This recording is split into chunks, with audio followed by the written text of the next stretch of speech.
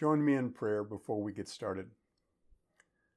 Loving Father, as we examine this passage about you judging the judge, we ask that you would open our hearts to the exhortation that you're setting before us here, and that you would give us hearts of humility, that we would not be like Nebuchadnezzar and Babylon, but we would be like Christ. And we ask it in his precious name. Amen. Good morning. We are quickly approaching the end of our study through the book of Jeremiah after multiple interruptions along the way.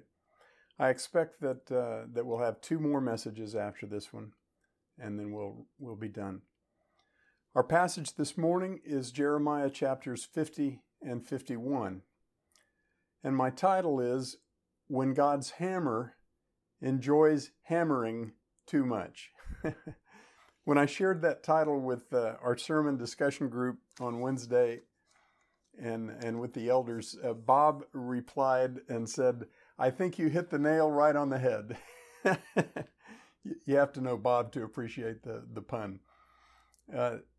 These two chapters that show up just before the end of the book of Jeremiah come as something of a surprise, considering the role that Babylon has served throughout the book up to this point. The heart of these two chapters is captured very pointedly in chapter 50, verse 23, which says, "How the hammer of the whole earth has been cut off and broken. How Babylon has become an object of horror among the nations." Babylon is mentioned 169 times in the book of Jeremiah, far more than in any other book of the Bible. That's almost as many times as Judah is mentioned in this book. So it's safe to say that Babylon plays a central role in the book of Jeremiah. And what is that role? Well, the astonishing truth about Babylon is that throughout most of the book of Jeremiah, Babylon is presented as God's own agent, God's chosen instrument of judgment, to judge his own people and to judge many other nations. In other words, Babylon is the hammer of the whole earth, and God is the one who chose that hammer and who is swinging that hammer throughout this book. The imagery this imagery is presented very vividly in chapter 50, verses 20 to 23. You can almost hear the hammering as I read these verses. Chapter 51, verses 20 to 23. Yahweh says to Babylon, "You are my war club, my weapon of war, and with you I shatter nations, and with you I destroy kingdoms. With you I shatter the horse and its rider. With you I shatter the chariot and its rider. With you I shatter man and woman. With you I shatter old man and youth. With you I shatter young man and virgin. With you I shatter the shepherd and his flock. With you I shatter the farmer and his team. And with you I shatter governors and prefects." God paints a formidable word picture of himself, Yahweh, wielding this war club named Babylon, shattering the nations in fierce judgment with blow after blow. How did Babylon come into this role as the war club of God? Well, I'll back up a little bit to Jeremiah chapter 27, starting at the first verse. "In the beginning of the reign of Zedekiah, son of Josiah, king of Judah, this word came to Jeremiah from Yahweh, saying, 'Thus says the Lord to me, make for yourselves bonds and yokes and put them on your neck, and send word to the king of Edom, to the king of Moab, to the king of the sons of Ammon, to the king of Tyre, and to the king of Sidon, by the messengers who come to Jerusalem, to Zedekiah, king of Judah. Command them to go to their masters, saying, 'Thus says Yahweh of armies, the God of Israel, thus you shall say to your masters, I have made the earth, the men and the beasts which are on the face of the earth, by my great power and by my outstretched arm, and I will give it to the one who is pleasing in my sight. I will give it to the one who is pleasing in my sight. And who is this nation that was pleasing in God's sight? Who is this nation to whom God gave dominion over all of the nations he just listed? Was it Judah? The nation that descended from Abraham, Isaac, and Jacob? The nation whom God declared to be his own covenant people? His own inheritance? His own treasure? No, it was not Judah. Not yet. Starting in the next verse of Jeremiah 27, God reveals who it was to whom he had given authority over the whole earth. Verse 6, Now I have given all these lands into the hand of Nebuchadnezzar, king of Babylon, my servant. And I have given him also the wild animals of the field to serve him.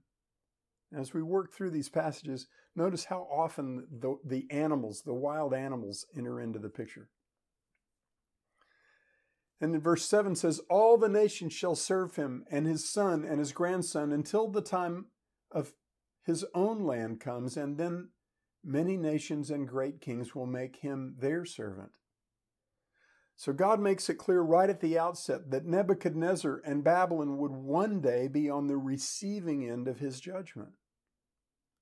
But for the time being, God goes on to say, verse 8, It will be that the nation or the kingdom which will not serve him, Nebuchadnezzar, king of Babylon, which will not put its neck under the yoke of the king of Babylon, I will punish that nation with the sword, with famine, and with pestilence, declares the Lord, until I have destroyed it by his hand, by Nebuchadnezzar's hand.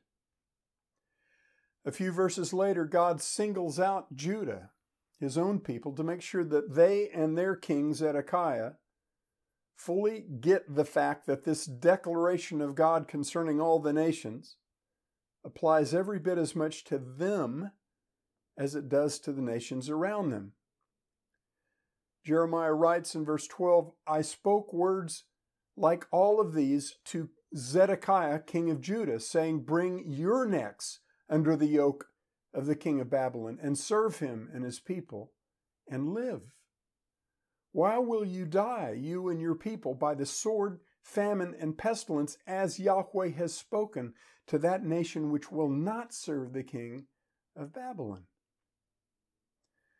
As we know from all that we've already seen in this powerful book, King Zedekiah and the Judahites definitely did not heed this crystal clear command and warning from God. They steadfastly refused to submit to Babylon as the instrument of God's corrective judgment against them. By that refusal, Judah was casting off the authority of the one who was holding the hammer called Babylon. And that one, of course, was Yahweh. How had Nebuchadnezzar, of all people, come to be the object of God's favor and the instrument of God's activity in judging so many nations?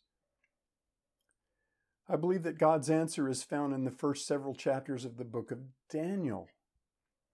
Now, I'm going to bounce back and forth a bit between Daniel and Jeremiah to drive home a couple of points about Nebuchadnezzar and God's agenda for Nebuchadnezzar.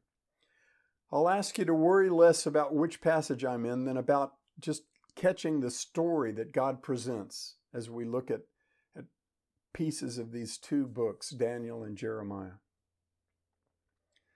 Nebuchadnezzar's reign over Babylon lasted roughly 43 years. It was a pretty long run as kings went back then. From 605 BC to about 562 BC. But very early in that reign, very early in Nebuchadnezzar's time as king of Babylon, something happened to him that he would never have expected. In the second year of his reign, that means around 603 BC, God intervened in Nebuchadnezzar's life through 4 young Hebrew men whom Nebuchadnezzar had taken into captivity in Babylon in the early phase of his conquest of Judah.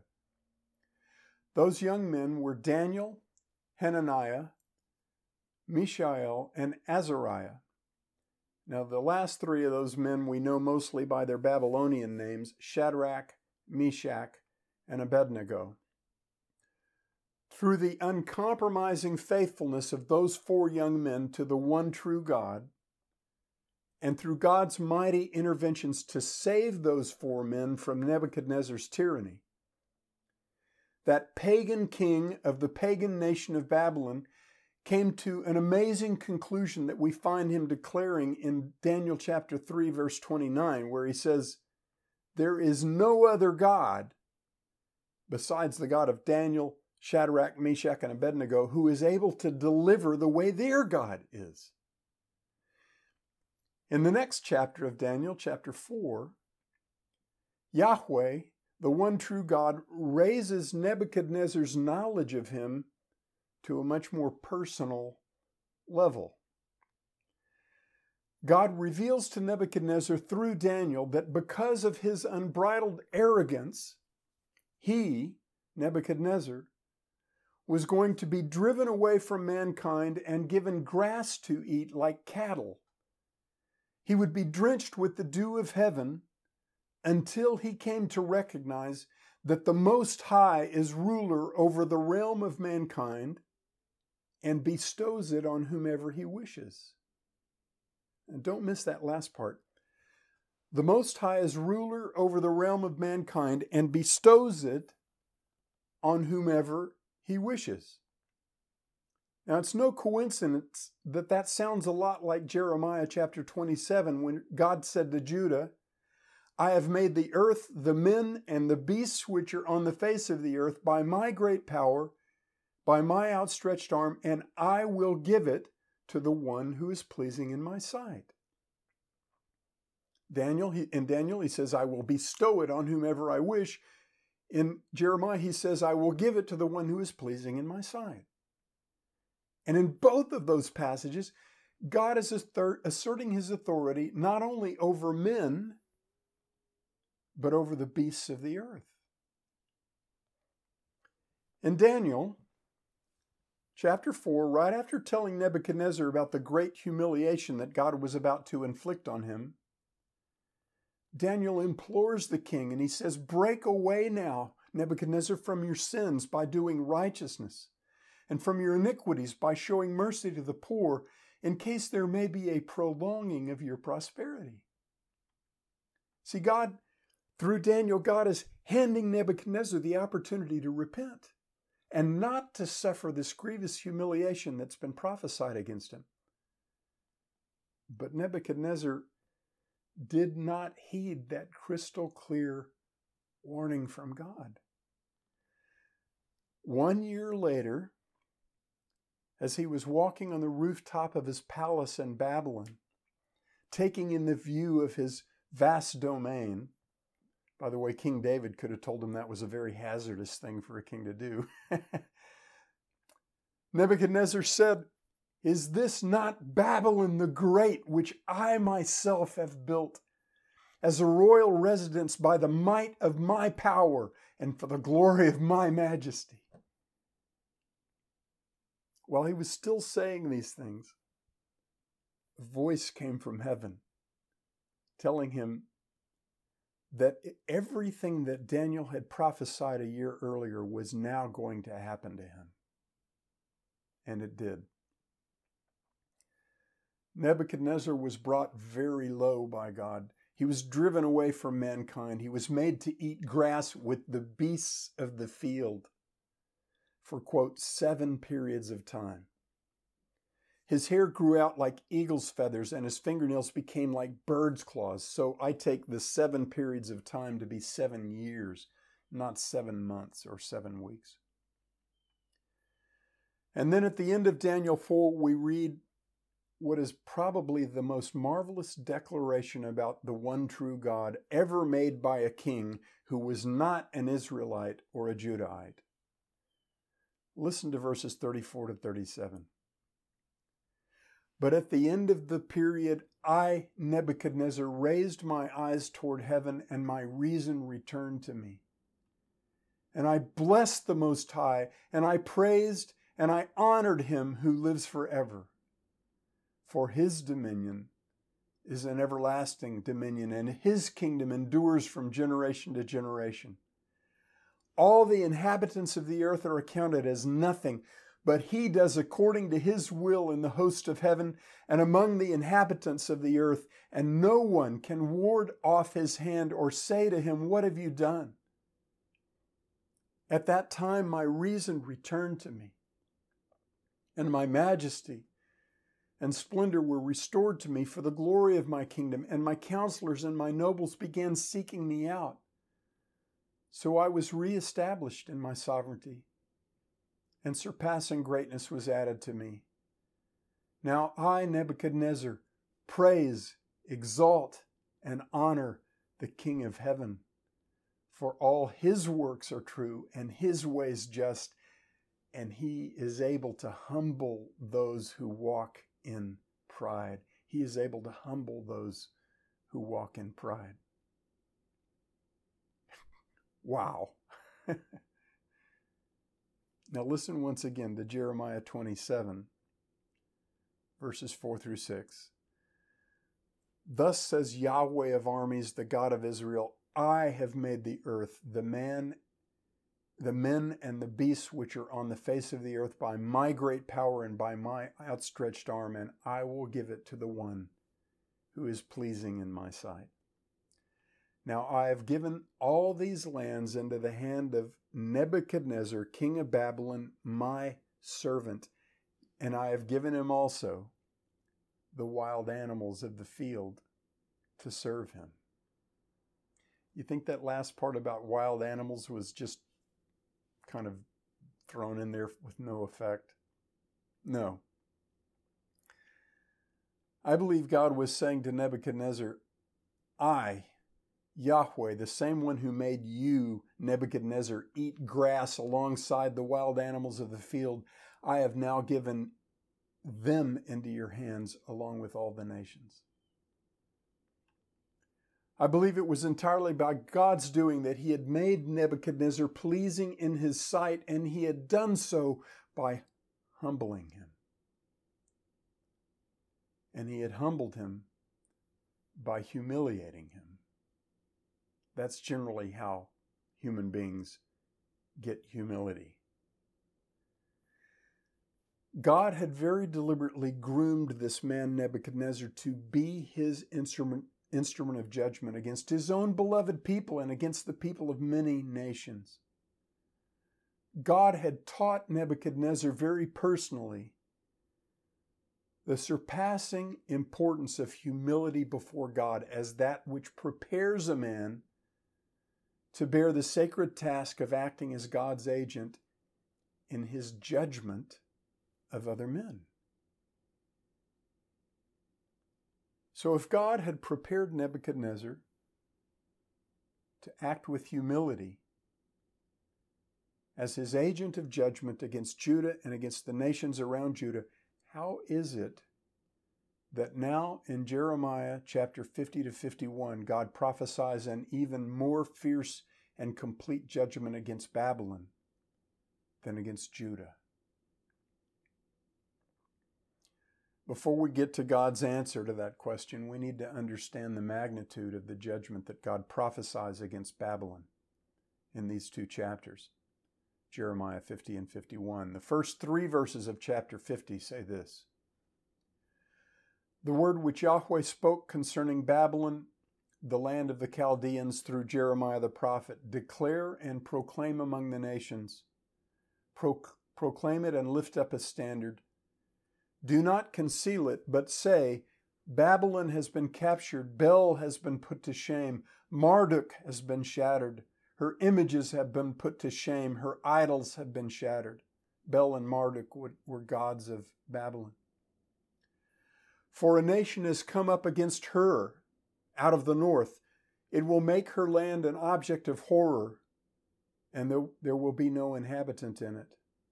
Both man and beast have wandered off. They have gone away. And then verse 12 says, Your mother will be greatly ashamed. She who gave you birth will be humiliated.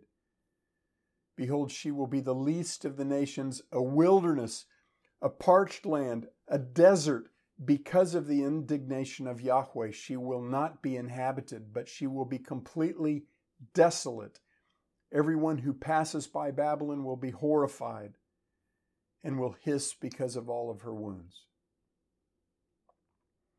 And here are the last 3 verses of chapter 51.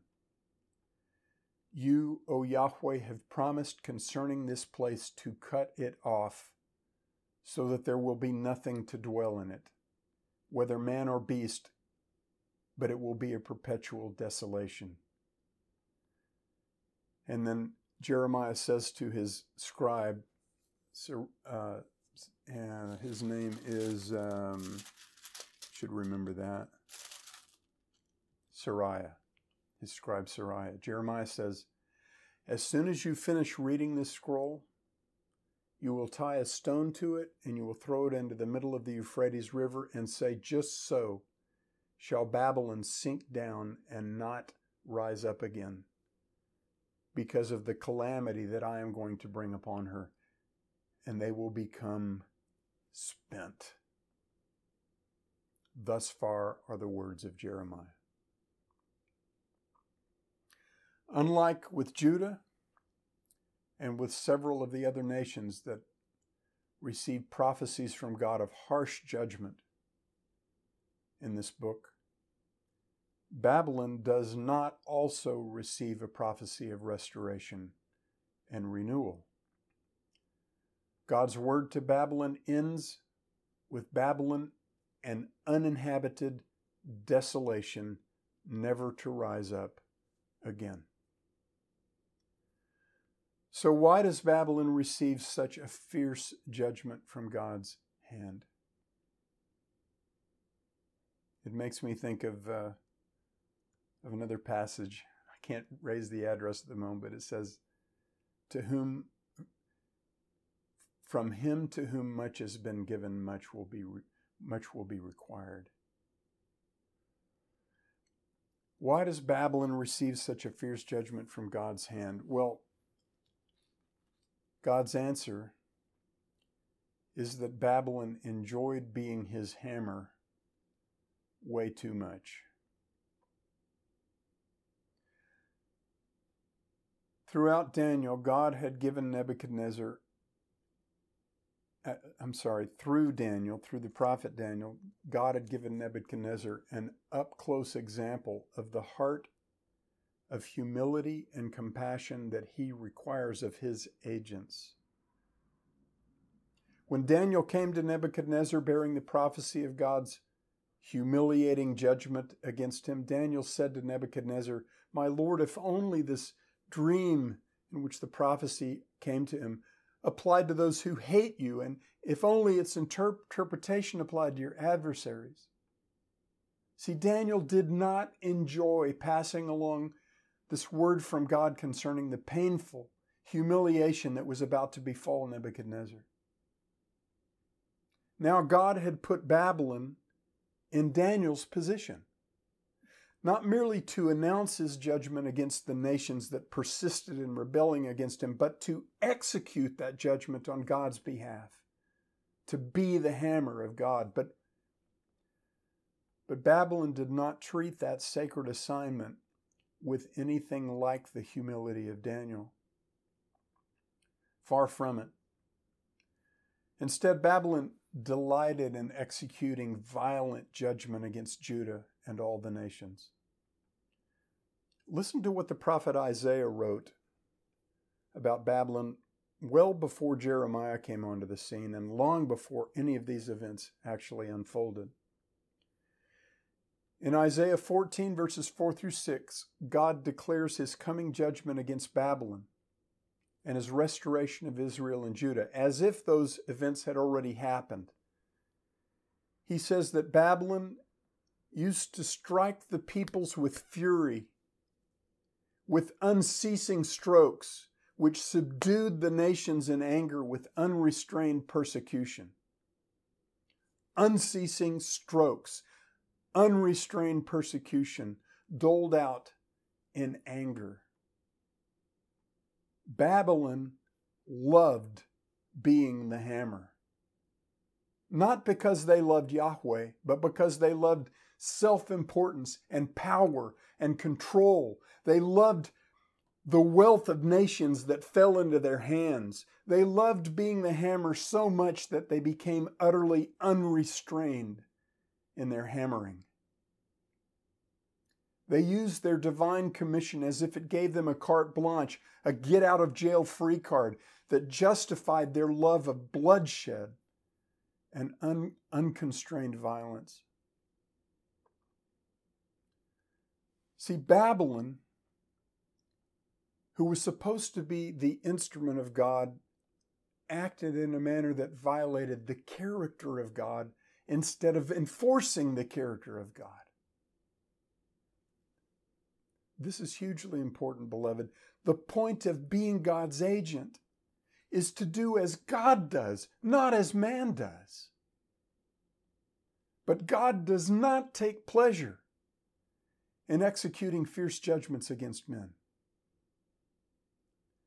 In Lamentations chapter 3, verses 31 to 32, in the aftermath of God's fierce judgment against Judah and Jerusalem after the fall of the city, Jeremiah says this about Yahweh.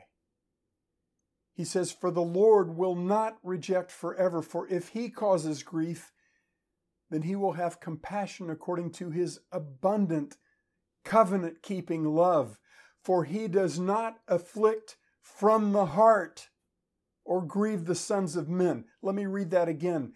God does not afflict from the heart or grieve the sons of men. That's the literal translation. Beloved, the case is very clear in the Bible that God does not execute destructive judgment from the heart. Jeremiah chapter 32 tells us what God does do with his whole heart and with his whole soul. And that is, he redeems and restores and builds and blesses. That's what God loves to do. But it was not so with Babylon, his agent. Jeremiah 50, verse 11, God says to Babylon, "Because you are glad, because you are jubilant, O you who pillage my heritage, because you skip about like a threshing heifer and neigh like stallions, that's why this judgment is coming upon you." This ruthless overstepping and acting as God's instrument of corrective judgment of his own people is exactly the same sin that God addressed through the prophet Zechariah in Zechariah chapter 1, verses 14 and 15. An angel speaking to the prophet Zechariah gave him this assignment. He said, "Proclaim, saying, 'Thus says Yahweh of armies, I am exceedingly jealous for Jerusalem and Zion, but I am very angry with the nations who are at ease. For while I was only a little angry, they furthered the disaster." They furthered the disaster. God was a little angry with Israel and Judah for their gross infidelities and idolatries. And look at what that very restrained measure of God's anger got them. But God says that he was very angry with the nations who were at ease. Why? Because the ferocity with which they acted as the agents of God's corrective judgment against his people turned God's painful, fatherly discipline into cruel destruction. That's the problem that these chapters address, beloved. That was the sin of Babylon.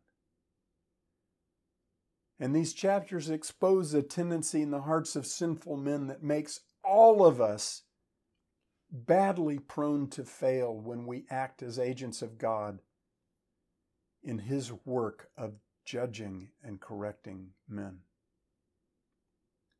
Babylon liked being God's hammer. They liked it so much that they refused to stop hammering when God told them to do so. They furthered the disaster. So in Jeremiah chapter 50, God says, "Sharpen the arrows, fill the quivers. Yahweh has aroused the spirit of the kings of the Medes because His purpose is against Babylon to destroy it, for it is the vengeance of Yahweh. Vengeance for His temple." And I said that was chapter 50. That's chapter 51, verse 11. The vengeance of Yahweh, vengeance for His temple. The mention of the temple in Jerusalem is very significant. If Nebuchadnezzar had remained in the humility that God had so graciously put in his heart through the events that are recorded in Daniel 3 and 4, Nebuchadnezzar certainly would not have taken any pleasure in the destruction of Yahweh's temple. But he did take pleasure in that destruction. He was gleeful and unrestrained in that destruction. So now he was about to face the unrestrained wrath of God. So what was it that made Nebuchadnezzar and Babylon enjoy executing destructive judgments that went beyond what God had commissioned them to do on His behalf? Well, at the very heart of Nebuchadnezzar's and Babylon's epic failure to act rightly as God's agents was the oldest and most destructive sin of all. Simple, ugly pride. Arrogance against God. That's what God calls it here. Chapter 50, verse 29, God says of Babylon that she has become arrogant against Yahweh, against the Holy One of Israel. Arrogant against the Holy One. You see the irony? Verse 31, chapter 50, "Behold, I am against you, O arrogant one, declares Yahweh, God of armies. For your day has come, the time when I will punish you. The arrogant one will stumble and fall with no one to raise him up." In the original text, the phrase arrogant one that happens twice in those two verses is actually just the noun arrogance. So let me read it again with that in mind. "Behold, I am against you, O arrogance, declares Yahweh, God of armies. For your day has come, the time when I will punish you. Arrogance will stumble and fall with no one to raise him up." How would you like it if God changed your name to Arrogance and wrote that name down for countless generations to read? Babylon's undoing was simple, ugly pride. And because God alone is worthy of all of our boasting, all pride in self is arrogance against God. You cannot be proud of yourself without directing your arrogance against God, because He's the only one who is worthy of any pride. He's the only one who's worthy of any boasting.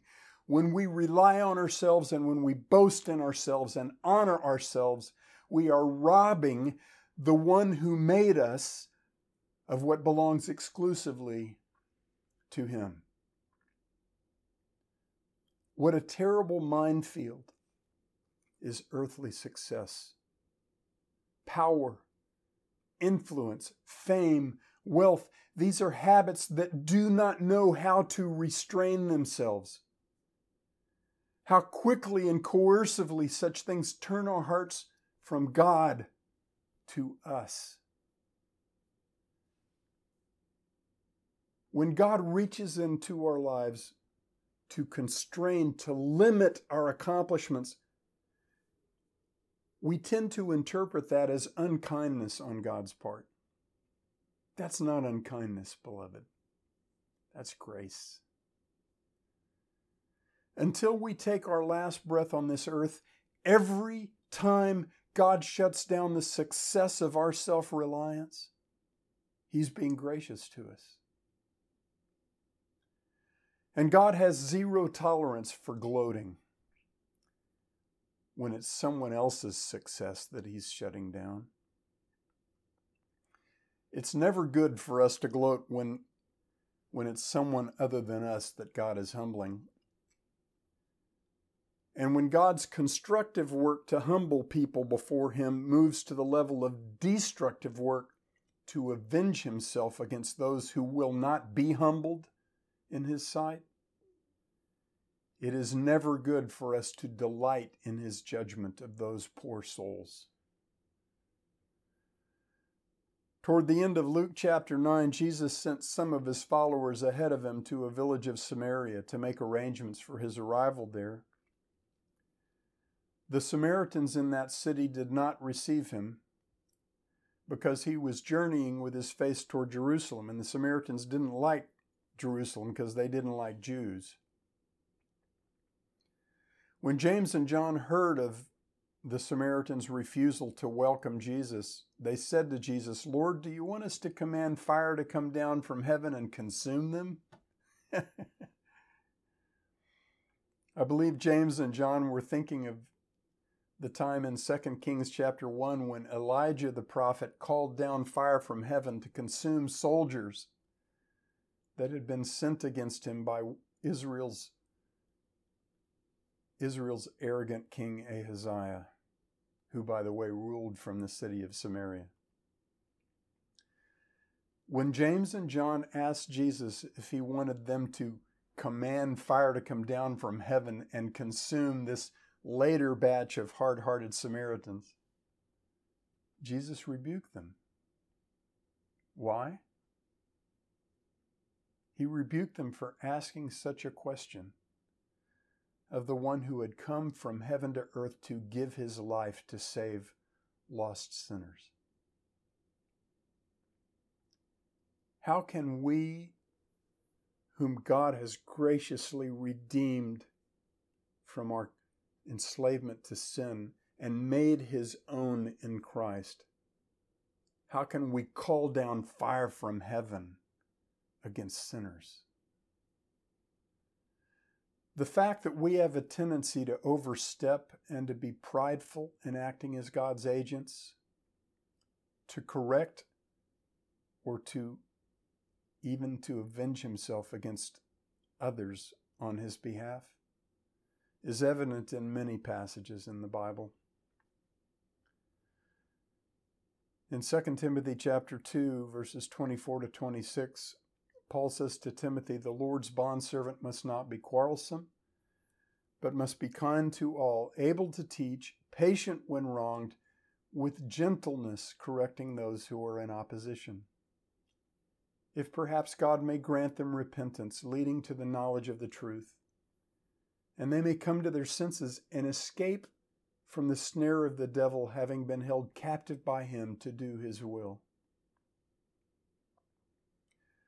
When God chooses to use you and me as His ambassadors on earth to correct sinners or to announce His intention to judge sinners, we must not take pleasure in passing along that terrible proclamation.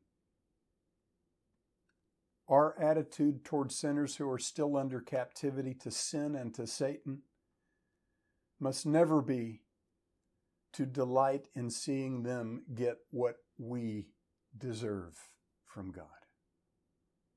It must be to desire for them to receive instead the salvation that none of us deserves, the salvation that we have already been given by God.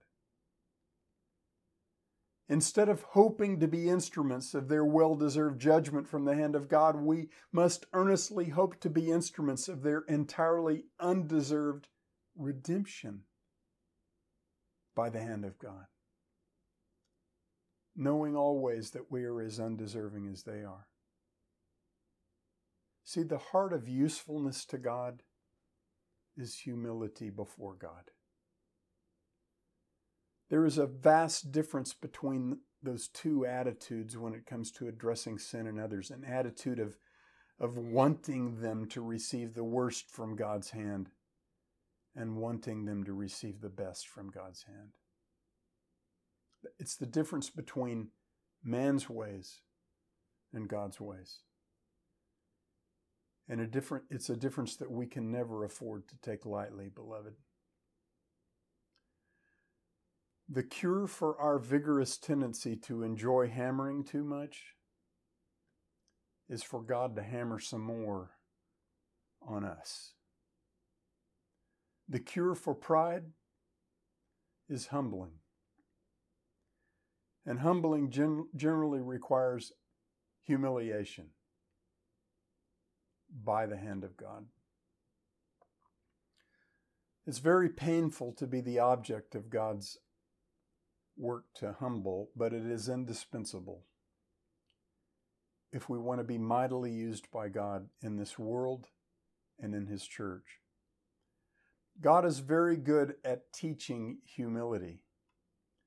A great deal of what we read in the Gospels about Jesus' preparation of His disciples focuses on His work to humble them before God and men in order to prepare them to carry on the mantle of the work of Christ after His departure.